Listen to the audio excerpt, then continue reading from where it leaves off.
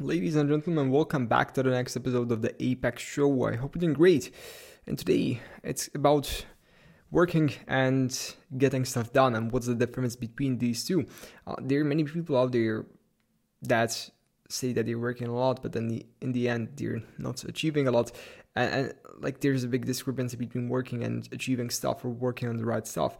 Because like there are these things, I'm sure you know them, that you know you should be doing them. You know you should, so to say, just tackle them or just achieve them or conquer them or whatever else, and you're not doing that.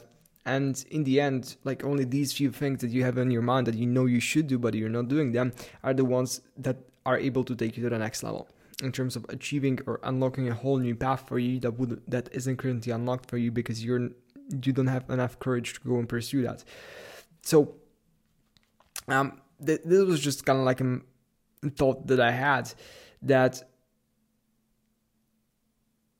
the things that you fear the most are sometimes the only relevant things that are separating you from what you want. And like just there's this difference between just like spending 16 hours of your day just working on some mindless stuff versus actually going ahead and let's say just spending 4 hours on something that will have much more impact than those other, let's say, 12 hours that you could be working. And that's just about the perceived importance. Like a great example of this is if you are able to create a profitable campaign or Facebook or something like that, and then just like really compare this to, you can really set it up and just like let it run, and versus just like trying to be an outbound cold caller and just like calling people and just trying to sell and stuff. There's a big difference between these two. The first one you can be doing that whole day. You can essentially, like, the profit margins might be a bit higher there, but at the same time you're not able to reach so many people.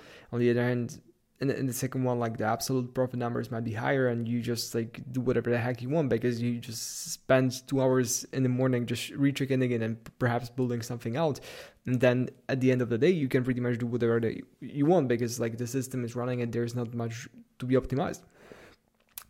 So the thing here is that like the things you fear the most like are usually the ones you have to do, and the best thing about them is like just once you conquer them or once you tackle them, once you like in the beginning, like it's very hard to start. And like that's even the rule that I kind of have. Like I know that regardless of what I'm going to be starting out or like just that's the same thing. Like, okay, if you want to start running, the first week or even month it's gonna be horrible. Like it's not about passion. It's like just forget passion. Just it's about getting stuff done and just like having a clear vision and just going forward towards what you want, not just rethinking stuff and just like trying to stay on the same place. So yeah, bit of a twist here, but I kind of wanted to share this with you. So let's say these things might be okay, like going on the stage, making that call, showing up, and like to a certain occasion that can take you to the next level. Like that is exponential in terms of how much growth it can unlock to you, and that's more important in many cases, much more important than let's say just doing some mindless work on some stuff that's not really contributing to your growth. So yeah, I'll wrap it up here. Pretty short episode for today. Wanted to share this finding or this observation with you, and hope you have a great one, and catch you later.